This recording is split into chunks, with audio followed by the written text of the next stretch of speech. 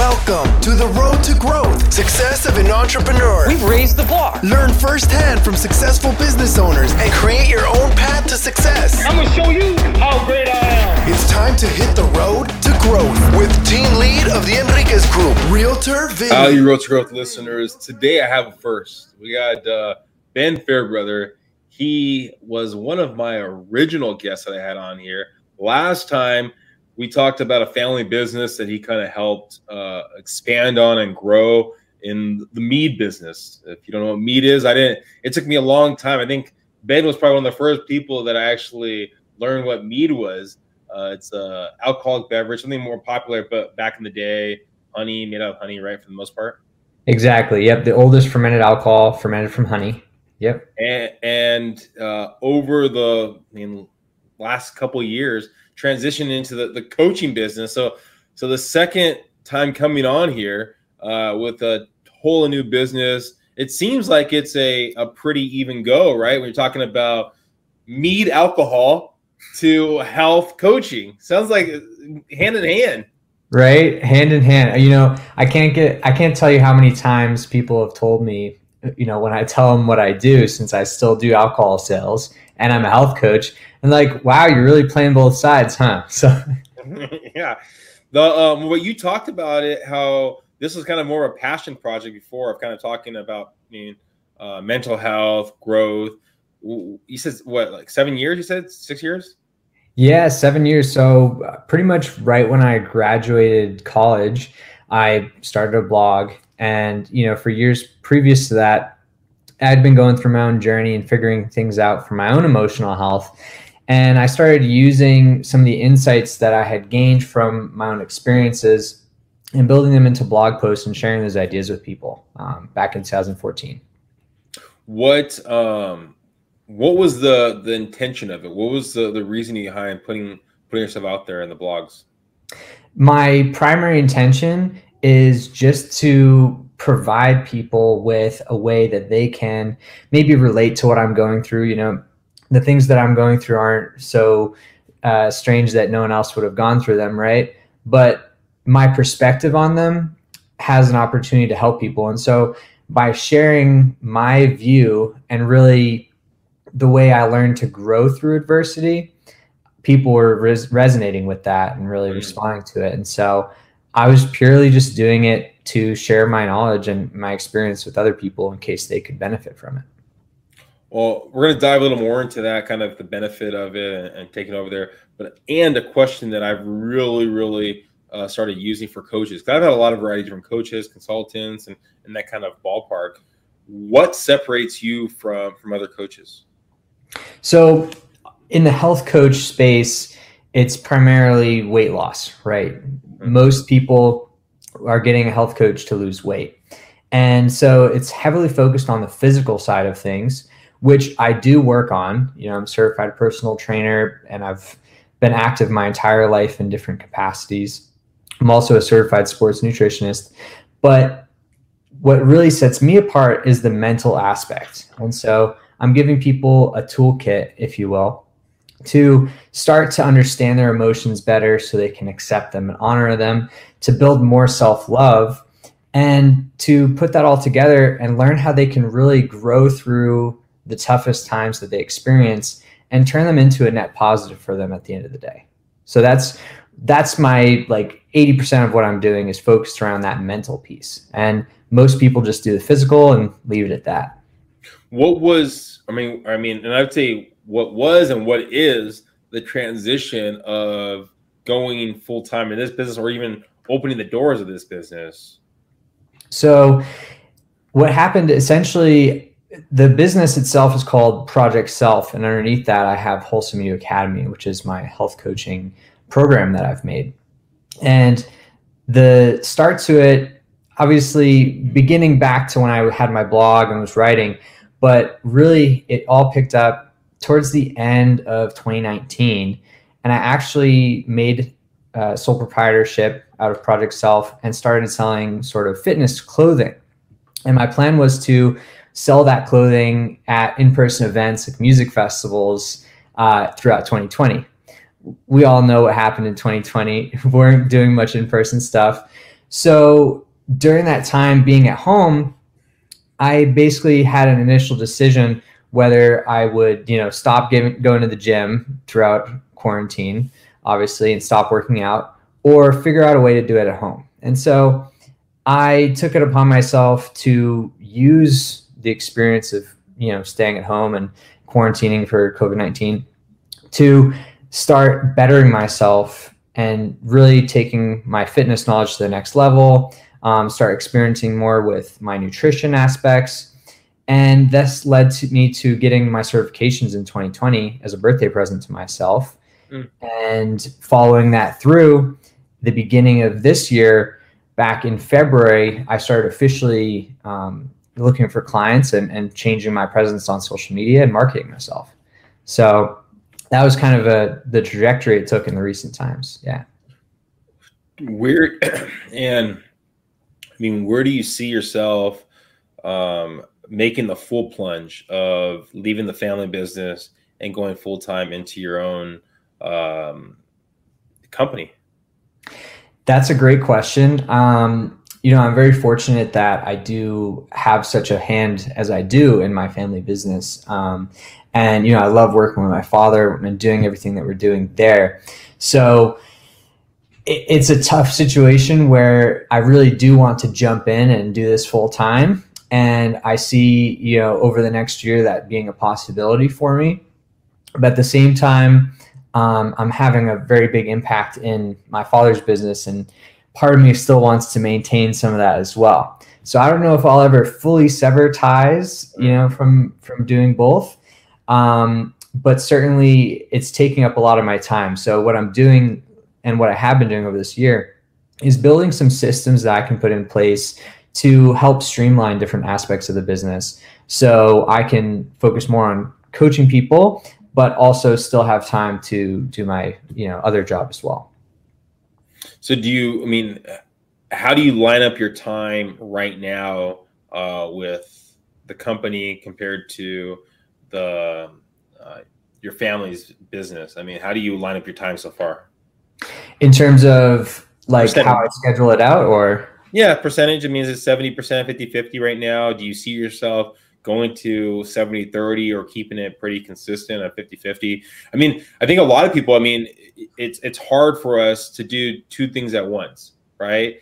And yes, you can be very mindful of those things, yet you sometimes lean one direction more than the other direction because, okay, I got to hit these numbers. I got to do these things right here for this company.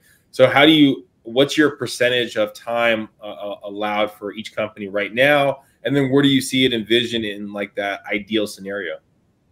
So that's a great question. And I think it varies for me week to week and month to month sometimes. Let's say we're getting towards the end of the month, I need to get in sales in for the other business. Then I might spend a little time more there. Generally, I'd say it's somewhere around 50-50, but sometimes skewing on average, maybe 60 or 70%, one way or the other, just depending on the week, right? If I have a lot of coaching calls that week and that's where I need to be spending more time, then I'll be probably more like 60% on my stuff. Now, that being said, I have started waking up a little bit earlier and kind of working later on into the evening on things that are non-time sensitive in terms if it's, doing some analysis around some sales data or doing outreach and things like that versus having an actual call or a meeting. Do you feel that 50-50 or the 60-40, 70-30 back and forth is the ideal ratio for you, or do you feel there's going to be a more ideal ratio in the future? In the future, I would say, once I'm ready to go full time, I would probably lean over to doing 70% or 80% on my business and do more managerial and kind of 20% in the meat side of things. That would be more ideal because as you sort of opened it up, this really is my passion. And so it's where I feel most drawn to and where I feel I can make the most impact in my life. And so that's something I definitely don't want to take for granted. And that's why I feel like, committing more time to it like that should be doing it justice in the meantime, right? Obviously there'll come a point where I might just have to go full on into it. And, I'm ready for that at some point down the road. But as you can imagine, I also feel some strong loyalty to the family business as well. I mean, this is, and it's a difficult question because, I mean, a question that I've asked people, and you're in the heart of things right now, right? You haven't been with the company or built the company and full time in the company right now, right? But a question I ask people is, and mostly with corporate world, right? Is there anything your boss could have done to make you stay with that company and not basically chase your dream? Is there anything, I guess, in your mind now that your family or the company's business, right, could do to push you away from your dream? That's a great question. And for me, the answer is no. Because, the reasons I'm pursuing this dream of mine and this passion of mine go beyond, money or time or energy necessarily, but to something deeper. I really, when I've helped people and when I do help people, I get this feeling that is really worth more than anything else could be. And, just this feeling of making a positive impact on that person's life, and the changes that they're able to see from that is priceless to me. And so that's sort of what I'm chasing, if you will, is that kind of feeling. And as much as people do enjoy drinking alcohol, and I'm sure we give them some good times from that, it just doesn't do the same thing. It doesn't create the same passion and excitement. Where do you feel the biggest hurdle, the biggest hiccup in building this brand has been so far? Certainly myself, obviously writing for 7 years and finally building up the courage to sort of take that step and put myself out there in the world, calling myself a coach, getting my certifications. It's easy to think about, but then these sort of like self-doubt or imposter syndrome scenarios kick in. So that would be one of the bigger things that I've had to work around and work through. The other would be mastering marketing. Everything is marketing these days. I don't need to tell you that. And specifically social media marketing, figuring that out, that entire piece is an ongoing project. They continue to change the algorithms and how things are being shown up in the different feeds. So those have been like my main areas of focus. Adjacent to that, and probably somewhere near marketing, is just learning how to sell in a different way, right? Selling alcohol is different than selling a coaching service. They're both sales, and so I can use my sales experience to that effect. But reaching out to someone online that you haven't spoken to and talking about such topics as, self-love, emotional health, or even weight loss was sort of daunting to me in the beginning. It's like, how am I just going to reach out to this person and start asking them these deep questions about their life? But what I found is that people are very open to sharing with me because of the way that I approach it. And, it's very non-confrontational, very easy conversation, and people tend to really engage with me. I mean, it sounds like both those things of overcoming is coming from like self-doubt. I mean, the first self-doubt of the imposter syndrome, but also sales. I mean, sales, you have to have confidence in what you're providing, the value that you're giving to people. So there can be doubt in there. I mean, so how do you push through and come with confidence and push the self-doubt away and keep pushing forward? Basically, the biggest thing for me has been a perspective shift. And that perspective shift is around, thinking there's a lot of misconception out there that sales is bad, or, I don't want to be too salesy. And I think most people, when they get into their own business, have some variation of that idea. And so making that shift from believing that people don't want to be sold to, but that selling is actually service, and the people that need my services, I'd be doing a disservice if I wasn't selling to them, right? So making that perspective shift around sales really helped me a lot. And in terms of the self-doubt piece in general, just learning that, self-doubt is something that everyone deals with, and it's not something to get caught up on. So when I feel myself getting caught up in that self-doubt, using that as a cue to take some steps back, really look at it and see, where is this coming from? Why am I stewing on this right now? And what can I do instead? What action can I take right now that is going to move in the forward direction instead of staying stagnant with this self-doubt? What kind of actions do you do to not stay stagnant? So, usually self-doubt sounds something like, right, like, why am I doing this? Is anyone even going to care? Like, all this has been said before, stuff like that. And so one thing that is really easy to do is to ask, like, is that really true? And can I know that is true without any doubt, right? There's this book, it's called The Work by Byron Katie. And she actually outlines this process for any sort of limiting belief that you could have, or any, nagging thought or anxiety that comes up for you, is running through this dialogue with that thought and saying, like, is this really true? What happens when I believe this thought, and taking it down this line, and then eventually turning it around. And doing that sort of analysis around it is one sort of action that you can take. And I find that at the end of that, if that's what I've done, it gives me a clear action that I can do, which would be, what would I do if I didn't believe in this thought? I'd show up more fully. I'd share more content. I'd reach out to more people, work and offer more to my clients. So those are all examples of different things that I might do. Where do you see, let's say we're talking 5 years from now, where do you see yourself, the business being at that time? 5 years from now, well, very exciting, right? To be thinking that far in advance. I see myself at that time holding some hopefully in-person events and retreats as well, expanding my impact, barring any future viruses or pandemics.